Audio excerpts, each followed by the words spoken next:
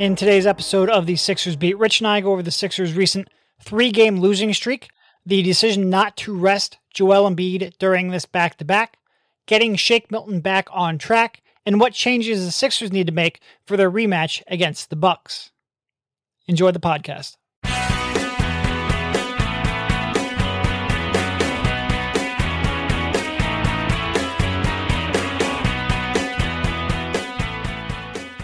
All right, welcome everybody. This is Derek Bodner, joined once again by Rich Hoffman on the Sixers Beat, a part of the Athletics Podcast Network. How you doing, Rich? I'm okay, man.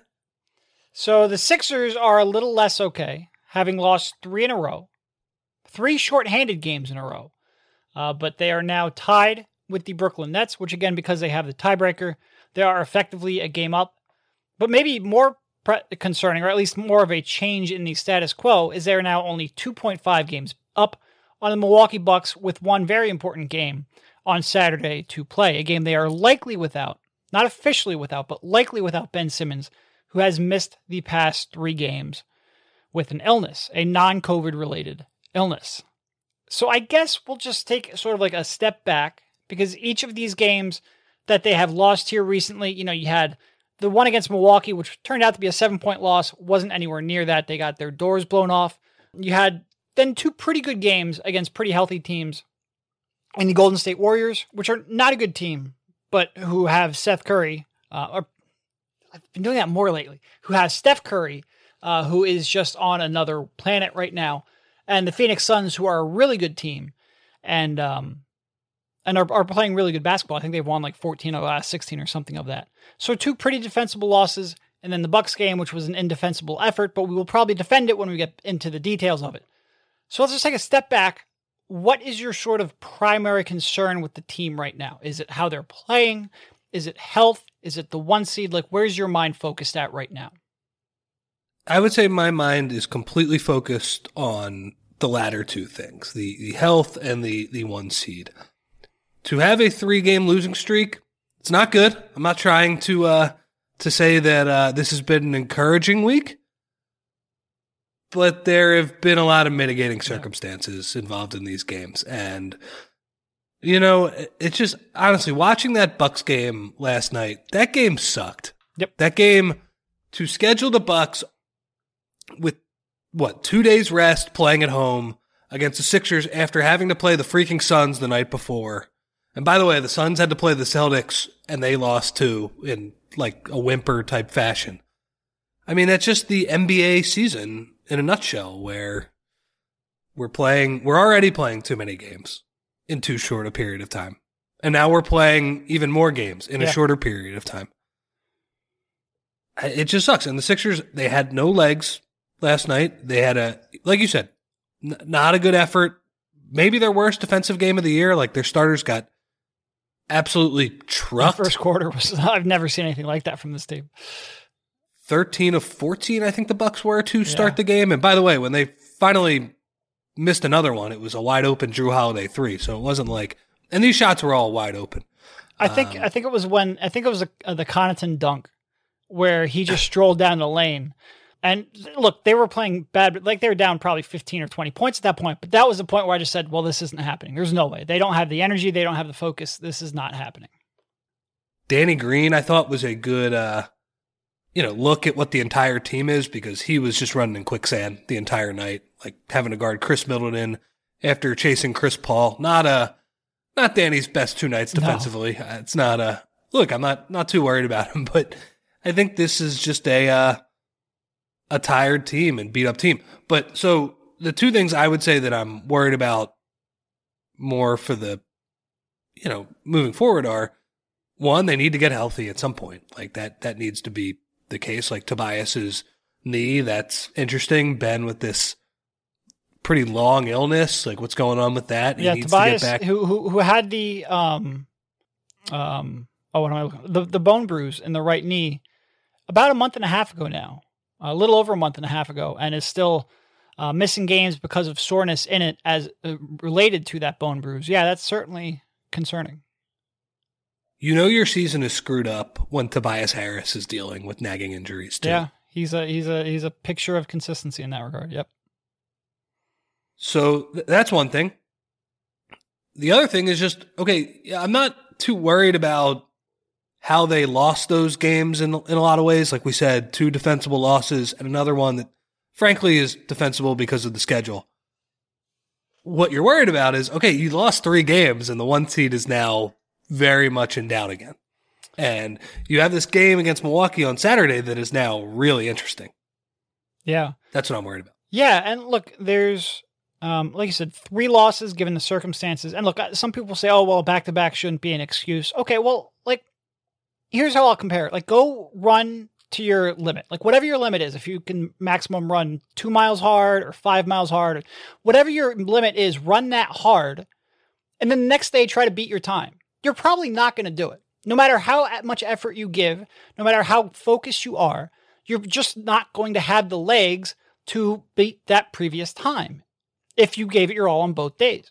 And the Sixers, I don't think they came out with great focus, and mental fatigue is a thing too. I don't think they came out with great focus, but even if they did, when you have one team that has 2 nights off, and by the way, with our little running analogy, also fly the night before, fly almost across country the night before, you're not beating your time. But when you have a team in Milwaukee who is at home 2 days straight off and can come into that healthy too, by the way, and you are going to have a lesser impact. And maybe if Milwaukee has an off night and maybe some of your shots go in, maybe you can overcome that. Well, the opposite They did happened. not. All of Milwaukee's shots come in. And look, in that first quarter, their defense was atrocious. Like, just absolutely atrocious. Yeah. That being said, we've covered this league long enough. Open shots are sometimes missed. But you saw the other end of that spectrum where they got open shots because the Sixers defense was atrocious, and also they made everything they threw up, and it just looked real bad. And I do think it is somewhat defensible. I think that was going to be a tough spot for them to win. Not impossible, but pretty tough. But here's sort of like my takeaway from that. So Doc Rivers came out and he said, okay, well, we looked at that and we thought that was going to be a schedule loss. We would have had to pull off basically a Herculean feat to win that game. And then he came out and he said, well, yeah, we like Joel defending Giannis, but coming in a back-to-back, we didn't want to kill him. Well, then rest Embiid. And look, rest him. I get if you don't feel like you're going to win the game anyway, because Ben's not there and you're on a back-to-back and the schedule reasons, and you don't think Embiid has enough in him to defend Giannis the way you otherwise would, give him a night off. Perfect night off. You can have him ready to go for Saturday for the rematch. You didn't really accomplish much by playing him. Now, look, I get it can be tough because Joel has a say in that decision too. Definitely wants the 1 seed. He probably wanted to play. He wants the MVP award. There's a lot of factors into that, but just from a pure, should Joel have been playing that game, I think it probably would have been better if he would have had that night off. Well, he talked about it after the Phoenix game, that there was discussion that he wouldn't play in that one. And yeah, I mean, it does feel like a major missed opportunity when you lose both ends of a back-to-back and you play Embiid in both of those games. It's like, maybe you should have sat him for one of those. And, watching Embiid over these past few games too, I mean, this season has been the dream season for him. It's been a joy to watch him play. These last 3 or 4 games, I'm not having quite as much fun watching him. Look, I mean, I looked at his true shooting percentage over the past 5 games, and it's still like 59% because of all the free throws. So this isn't to say he's an inefficient player for the average player or the average volume scorer who's putting up 30 points per game. It's a lot of points, but it's a lot of shots, and he's working really hard for those points and not maybe waltzing to the foul line in the same way that we have seen throughout the year. So it hasn't been as much fun watching him either. I'll just say it. He had some good moments against Brook Lopez in the second quarter, operating on the left block, but it felt like they were losing the math battle. And I totally agree with you on, okay, we're going to play Joel, but we're going to play a strategy that pretty much guarantees we lose the game anyway. Right. I mean, what are we doing? Also, maybe it's a little bit physical, the drives from Giannis, getting the rim. If Giannis is not making his shots, it's certainly less running guarding him. Yeah.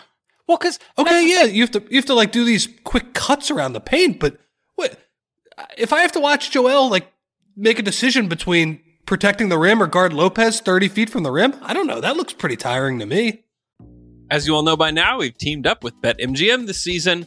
We'll be using the BetMGM lines to make all our picks. we'll have special offers for our listeners each week. If you haven't signed up for BetMGM yet, use the bonus code TA Basketball and you'll get a 1-year subscription to The Athletic. Plus, up to a $1,000 first bet offer on your first wager with BetMGM. Here's how it works. Download the BetMGM app and sign up using bonus code TA Basketball. Make your first deposit of at least $10. Place your first bet on any game. Claim your voucher for a 1-year subscription to The Athletic. 21 plus to wager. Visit BetMGM.com for terms and conditions. U.S. promotional offers not available in D.C., Nevada, New York, and Ontario. Gambling problem? Call 1-800-GAMBLER. In Colorado, D.C., Illinois, Indiana, Louisiana, Maryland, Massachusetts, New Jersey, Ohio, Pennsylvania, Tennessee, Virginia, West Virginia, and Wyoming. Call 1-877-8-HOPE-NY or text HOPE-NY. Call 1-800-NEXT-STEP in Arizona, 1-800-522-4700 in Kansas and Nevada, 1-800-327-5050 in Massachusetts, 1-800-BETS-OFF in Iowa, 1-800-270-7117 for confidential help in Michigan. In partnership with Kansas Crossing Casino and Hotel. In Ontario, if you have questions or concerns about your gambling or someone else close to you, please contact Connects Ontario at 1-866-531-2600 to speak to an advisor free of charge. Sports betting is void in Georgia, Hawaii, and Utah, and other states where prohibited. Promotional offers not available in Nevada and New York. Don't forget, if you haven't signed up for BetMGM yet, use the bonus code TA Basketball and you'll get a 1-year subscription to The Athletic, plus up to a $1,000 first bet offer on your first wager. Yeah, and that was the thing. Like Lopez being able to shoot, and it wasn't like the same, like, going back to that Boston series a few years ago where they would put Horford in a high pick and roll and have Embiid make decisions on it. It wasn't that. It was that Embiid was so aggressive in helping off of Lopez in the corner because, in part, the Sixers were just a train wreck defensively and couldn't defend their man. But he was helping a lot into the paint to try to alter some shots and then also scramble back to the perimeter to contest Lopez. Yeah, I'm not sure it even really conserved that. And look, I get the general belief of, you're going to waste a lot of energy defending the other team's star player. And more or less, I agree. But that one where Embiid's sort of like yo-yoing back and forth between the paint and the corner and the paint and the corner, I'm not sure it was all that much. I agree with you. I'm not sure you saved all that much. I mean, him guarding Lopez is a tough matchup regardless. I mean, you just kind of have to hope Lopez isn't making his shots because he is the center that has the bulk to guard Embiid, but also legitimately shoot 30-footers. And, look, he's like a 34% shooter. I think last season he was pretty bad, honestly, for most of the year. That I don't think he'll ever be a high 30s guy anymore. I think he had that one season where he went crazy, but if Embiid is guarding him, it presents some problems for the Sixers. But again, I think Doc said it afterwards, in a playoff series, we're not going to guard the Bucks like that. And I it's good that he understands that. It's a little weird that he didn't employ it in the game, but in terms of taking any long-term thoughts from that game, I struggle to do it. Honestly, the Sixers, they got lucky with the Nets because Durant didn't play all year. They got screwed with the Bucks. This is their second game on a back-to-back against Milwaukee. The other one, they had a home back-to-back, fine, but Milwaukee had more rest, and the Sixers played the Knicks the night before. It was, I don't know. It's the Bucks have gotten the better of the scheduling for sure with the Sixers matchup. But back to your point, it does seem like Joel, besides just the back-to-back, he just looks a little more tired than I think the combination of the Nets and the Clippers games where they were asking him to do a lot defensively on the perimeter, combine that with the condensed schedule, it would have been nice to get him a night off here. I get that is tough to do that and still get the 1 seed. I get that it's tough to miss many more games and still get the MVP. But I think quite frankly, from a 1 seed he's not getting the MVP. We got to stop that. I don't think he is either, but I think that's very much in his mind. And somebody's got to sit him down and say, "You're not getting the MVP." Just sit him down. Sorry, bud. It's not happening. Look, Doc might be the best players coach in the world. I'm not sure you're gonna win that conversation right now. And quite frankly, I do think he's in the final 3. Which right now I think Steph has moved his way into that grouping of 3. You look at that team. That team doesn't win. I don't know if they win 15 games without him in a season he's having. And nobody, I don't think he'll ever get it for having a 500 team. But if you're talking about importance to a team, there are a few people more important than Steph. I think Embiid, we don't need to get into an Embiid debate. I think he's certainly in the per game MVP, but I don't that's think, not the award. And regardless of whether he deserves it or not, Jokic is having an MVP caliber season. I think voters are going to vote that way. But moving back to the original point, if your goal is to get the 1 seed, I think sitting Embiid last night would have helped you accomplish that goal, because your chances of winning that game were like 5% maybe. And your benefit of having a rested Embiid for Saturday and for the stretch run would be much more. I mean, I think either one of the games would have been fine for him to sit. I mean, and we were mostly talking about the Milwaukee game because it's fresh in our mind. You know, like you said, Warriors aren't very good, but Steph is playing out of his mind right now, and the Sixers did not escape the brunt of the of the Steph hurricane that he just rained down all those threes on him. I mean, they were -3 starters in both of those games. Those are really hard games to win, and you could tell, like, I think even if they would have had Tobias Harris in one of those games, they probably would have won, just because Shake Milton was playing so terribly in those games, and their bench was just limited. It was good to get Tobias back, you know, even though he was a little bit rusty. But yeah, like either one of those games, like, what if you want to say, hey, Phoenix, we only have 3 starters, let's try and beat the Bucks twice and see what happens. That would have been fine too. But yeah, to play them on both ends of the back-to-back, I know that you did some old school load management because you were the team that was getting blown out in the fourth quarter. But it does feel like a missed opportunity. I guess the one benefit from the Phoenix game is that shot was the coolest thing I've ever seen in my life. That was incredible. I was almost like, we had it. So we have post game Zooms, obviously, and I'm sitting here at my computer watching the game, and I almost missed the start of the Zoom because like I was just sitting there rewatching it like slackjaw. Like it was for him to have just the awareness of what he had time to do, and then to be able to get it that far with what was really just a flick of the wrist and the elbow. Like, there was no real wind up there because he didn't really have time. Like, he almost, not a catapult, but it was crazy just to have the strength to get the ball that far. He flicked that like I flick a tennis ball, which I guess size comparison, it might be pretty close. But, and then for it to go down and out like that, like just looking at Devin Booker's face as he's watching that, like you could see him going like, oh fuck, like that has a chance. That was an incredible moment for sure. He's got to work on his touch from 80 feet, though. You know? Yeah, that was fun. That was fun, and I'm not sure I wanted 5 more minutes of that game anyway, but I certainly wanted to see that shot go in. No, that was a game that, while it was close, look, Phoenix had all their guys, and you know, Chris Paul was masterful. I thought Thibel's defense on Booker for most of the game was pretty special. Yep, but he got loose at the end, and he made some shots. 3 of 11 against Matisse. Now, one of the 3 was really important and really impressive, but Matisse's defense was great on him. Yeah, he had 2. Sort of like he had 2 on him at the end. Yeah, but I'm talking about the one that pretty much iced the game. Oof. That fadeaway. He did a lot of running on that one. Yeah, yes, he did. That was a nice shot. And I think that's one thing. Like Matisse, he came in, and look, is his ball handling maybe marginally better, a fraction better? Maybe. Like, I don't wince every time he takes 2 dribbles anymore, which is important. His shot has gone in a little more consistently here of late. I don't really trust it. We've gone through his streakiness from his rookie season in the past. I certainly think there is a chance you see another cold spell coming from Matisse. But really, his biggest area of improvement right now is the side of the court where he was already dynamic on. And I think he's become a better man-to-man defender. His teams haven't really figured out how to take away his off-ball stuff that he does.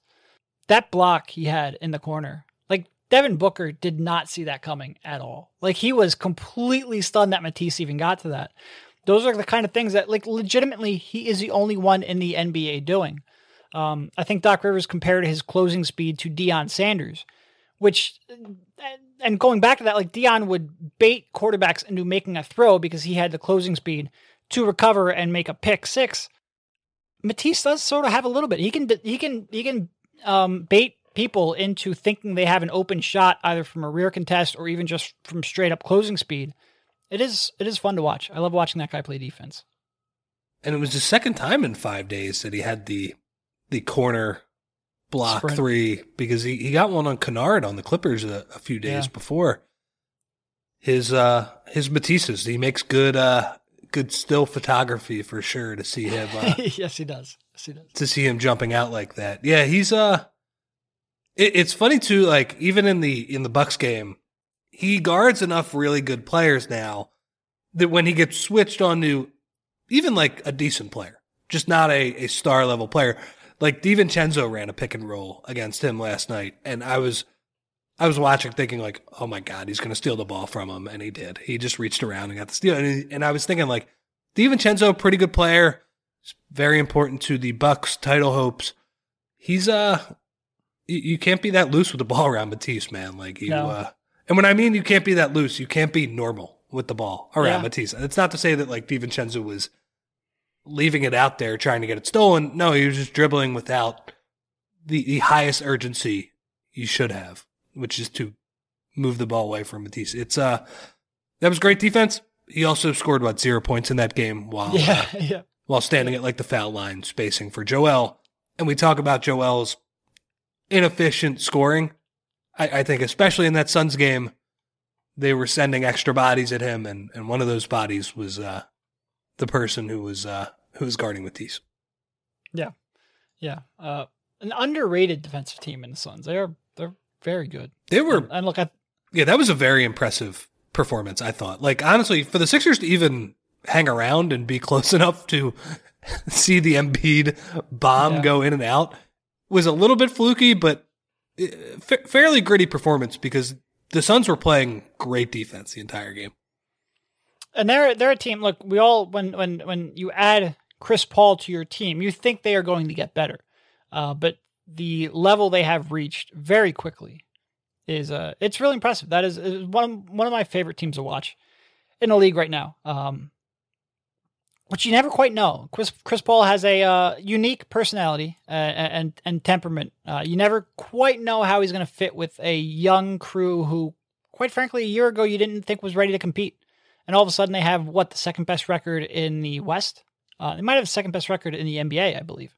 Because I think they have a better record than the Sixers, right? Yeah. Just a very, very impressive. Very impressive. All right, so let's move ahead. You know, Doc Rivers was a little cagey in whether or not Ben Simmons had even made the trip out to Milwaukee. He says he doesn't talk about stuff like that, even though he was asked that question 24 hours before, and he said he didn't know, which is talking about it. It's not being direct about it, but it's at least talking about it. That very much read to me that Ben Simmons did not make the trip. And then Keith Pompey, maybe a half an hour later, reported that sources said Ben Simmons did not make the trip. But then after the game, Doc Rivers was asked, hey, is Ben Simmons playing in the second game in Milwaukee?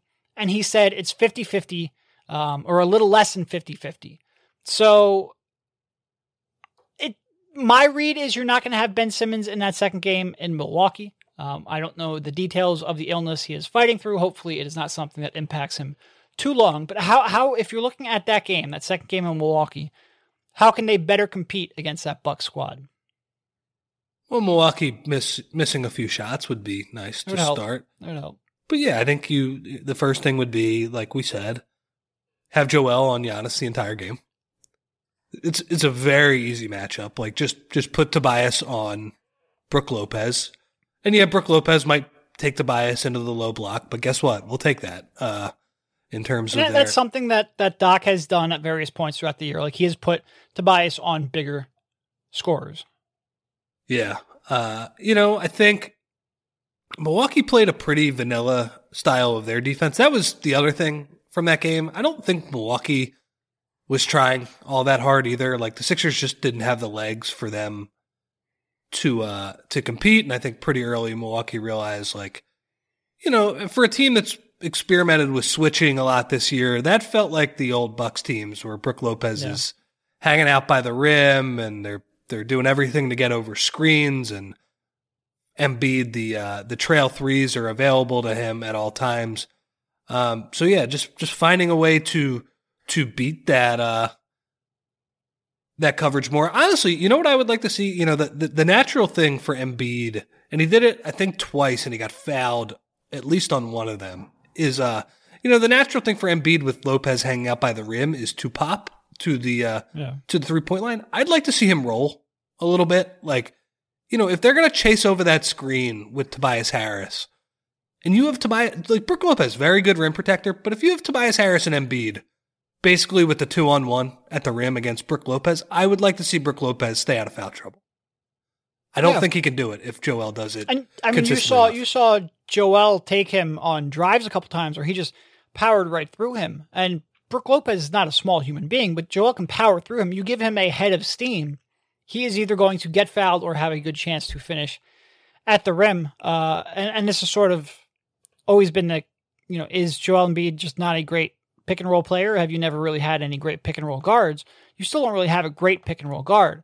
But I agree with you there. Like make Brook Lopez defend in space a little bit for sure. So that's one thing. I think if Bobby Portis is going to be their backup big man, they talked about maybe putting Dwight on PJ Tucker and moving, who was it? Mike Scott, I guess, over to, Problem is they're both pretty good shooters. They're both pretty good shooters. Well, Tucker was at least. The difference is that Tucker is like reluctant and stationary to the point that his feet have to be basically stapled into the floor for him to shoot. So maybe it's an easier thing for Dwight. I will say, like, that'll be a tricky matchup come playoff time. Dwight chasing 3-point shooters, and this, it's not even the stretch 5 complaints that we were talking about. It's not completely that, because Dwight, that is more of an offensive question. Does he fit with Ben? But I will say, like, when you have two traditional centers like Embiid and Dwight who like to hang around the rim, a team that can stretch you out, with 5 players is that's a dicey proposition for the Sixers. And the Sixers can get away with it if Giannis isn't making threes, because they have the hack of, okay, Joel can guard him one-on-one, and he can do it without that much help either. But yeah, I mean, they need to do something with that, because Bobby Portis made 1 million threes in that game too, as well. Yeah, he did. Yeah, it'll be. Joel's had such an interesting 3-game stretch, because he had the one game where he had 8 assists, and then the next game against Suns where he had 8 turnovers, and then the Milwaukee game where they defend straight up for the most part. Yeah, for the most, but they have sort of like a big guy who can get away with that a little bit at least. Yep. He's been up and down. It'll be interesting to see how they react in that second one. Let's move on to Shake Milton, who sort of got off the schneid there a little bit with 20 points, made some perimeter shots, but had a real tough stretch before that. And I think one of the things that we've talked about, and I've certainly talked about and written about, is how can he fit in next to George Hill? Well, he hasn't really been playing next to George Hill because one of those two had been elevated in the starting lineup each of these last 2 games. And I went back at it and looked at it, and over the last 2 games, and what George Hill has played 3 or 4, I forget. But over the last 2 games, Shake Milton has played 50 minutes. 42 of them have been without George Hill on the court. So we really haven't seen him play sort of like that off-ball role that maybe can get him back into a comfort zone. But I guess, what little bit have you seen? Like, what have you seen from Shake overall? If you've seen anything from the pairing of Shake and George Hill, and what are you looking for going forward to get him back on track? Because I do think that is important for the Sixers. To me, it's pretty simple. You mentioned the minute split. He's overtaxed. He is the lead ball handler on the second unit. He is the guy that, let's say they run even something for Maxey, but it goes nowhere. And the Sixers have multiple players on that second unit where they run a play for that guy and it goes nowhere. Sometimes they run it for Cork and it goes nowhere. Who gets the ball with 8 seconds left on the shot clock? The answer is usually Shake. And he's not playing well enough to have a play run for him at the beginning of the shot clock right now and pass it away. So, when he is your kind of fail-safe option, which is why they really missed Tobias the last couple of nights, you're going to struggle because he's not playing that well. I will say this is different than most of Shake's struggles. Like, he certainly has had his off nights where he's not making shots and Doc gives him the quick hook. I thought his game against Phoenix was one of the worst games I've seen played in a while. He was completely lost. He just was making the wrong decision, whether to drive, whether to pass. His touch had betrayed him, and that's part of his season too. I think the key for him, I have seen enough of him running the second unit, being the main ball handler. So to me, I think the answer is more of him and George Hill. That is how you're going to untrack him, because, it's been good to see George Hill, certainly rusty at the start, but I think he's shown some stuff. Like, he's not 100% of the way there, but we've seen enough flashes. Okay, you can still get to the rim. By the way, George Hill, this shows up in his stats. He's a little reluctant to pull those threes off the dribble. Like, it feels like he has a lot of opportunities to do that. And for a good shooter, he's a little bit of a reluctant guy. But you know what? Like, hey, the Sixers have Seth Curry, so it's all right. Like, we're just trying to get as many of those players as possible, I guess, here. But to me, yeah, that's why Furkan can be a breath of fresh air sometimes. Sure, let it fly. Yep. There's a lot of people who are wondering now: is Shake's position in the playoff rotation, is it safe? And I guess my thinking on that is, let's see him play with George Hill first. If he continues to play this poorly until the end of the season, then yeah, I think he'll lose a quiet tournament that we didn't even know was going on. But super quiet tournament. Yeah. Yeah. But I don't know. I still think Doc and the coaching staff has a lot of confidence in him, and just frankly thinks he's our best chance as our like third, fourth guard or whatever behind George Hill. Whatever number guard you put behind George Hill, probably the last spot in the rotation. I still think he has the inside track on that because Tyrese Maxey is a rookie and Cork is Cork. But he needs to start playing better. Yeah. Yeah, it is, when we went back to the bubble and he was sort of made the quote unquote point guard by Brett Brown, he was a point guard, but he was playing alongside Ben Simmons and he was playing alongside Tobias Harris. He had other perimeter scoring options available to him. And not only his perimeter scoring, but like decision making, you can run through your offense through Ben at the elbow. You had other options. You didn't have to rely on him so much. It was just, hey, that's a really good fit skill set wise in terms of you can shoot off the dribble and you can put Ben in a, roll man sort of role. Maybe this is the right situation for him to be elevated to a role that he otherwise normally wouldn't be. You wouldn't look at him as a traditional lead guard. And then he came in this year and it was like, okay, well, take this collection of slop in the second unit and try to make it competitive. And it's like, yeah, it's a little bit too much. And then even he got a start against Phoenix and it was still a little too much because you were missing, 3 starters.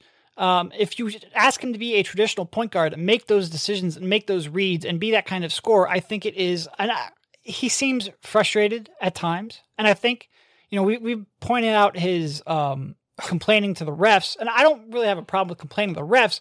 I think it does sort of show that when he gets frustrated, though, like he can get rattled a little bit. I think it's sort of an extension of that. And some of the decision making that he makes with the ball in his hands when he starts getting rattled or frustrated or things aren't going his way, it's been really tough to watch at times. And this recent struggle here, I don't even care about the shooting numbers, and the shooting numbers aren't good. Like coming into, I have it right here somewhere. Coming into the game against Phoenix, he was shooting 39% or against Milwaukee, he was shooting 39% from the field overall. Actually making some threes over that stretch, but he wasn't shooting well overall. But it's the decision making, it's the turnovers, it's the bad shots, it's the passes that aren't even close. It is the drives that shouldn't have been attempted. He looks a little bit rattled. And I do think, I've seen some people comment, well, they got George Hill and it hasn't fixed it. Well, but he hasn't really played alongside George Hill. He's still been playing largely as a lead guard, either in that starting role with Phoenix or leading the bench unit against Milwaukee. I do want to see how he responds when he has a little less asked of him, because right now it hasn't been working. And the numbers for the season are more or less fine.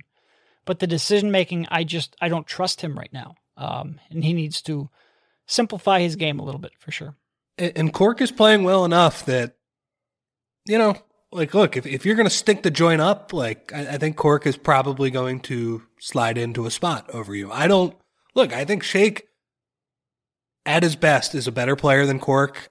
My guess, again, I'm not with these guys, but just listening to Doc talk about Shake literally since he got here, I think he would rather have Shake in the playoff rotation. But he does need to play better. I just think, Cork is a guy who is a little too up and down for me. I'm not sure he can score quite as much when the defense is locked in. But look, if Shake is going to make wrong decision after wrong decision, Cork is a better shooter right now. So plug him in. So we'll see. All right, so we got obviously the Milwaukee game on Saturday, then 3 at home, Thunder, Hawks, and Hawks again. And then the schedule gets much easier quickly. They have the easiest schedule in the league, even with this Bucks game, record-wise. I think that's part of why it's like, well, get Embiid rest now. Yeah. Get Simmons, he's dealing with the illness. Tobias has had 2 nights off. Get these guys so that for the final 10 to 12 games, they are good to go, because you can make up, even if you fall a game back of the Nets, you can make up that ground because the schedule is so easy to close it out. And a lot of the concerns we're having right now and talking about right now when they're playing this really tough schedule shorthanded go away when you're playing against the Bulls and the Rockets and the Pelicans. Oh, they had a bad Pelicans game. They can make up some ground. You don't need to retain first spot in the East now. You can make that up in the back end of the schedule. And that's why I was asked, did they need to win one of these games against the Bucks? No, the Bucks need to win both of these games.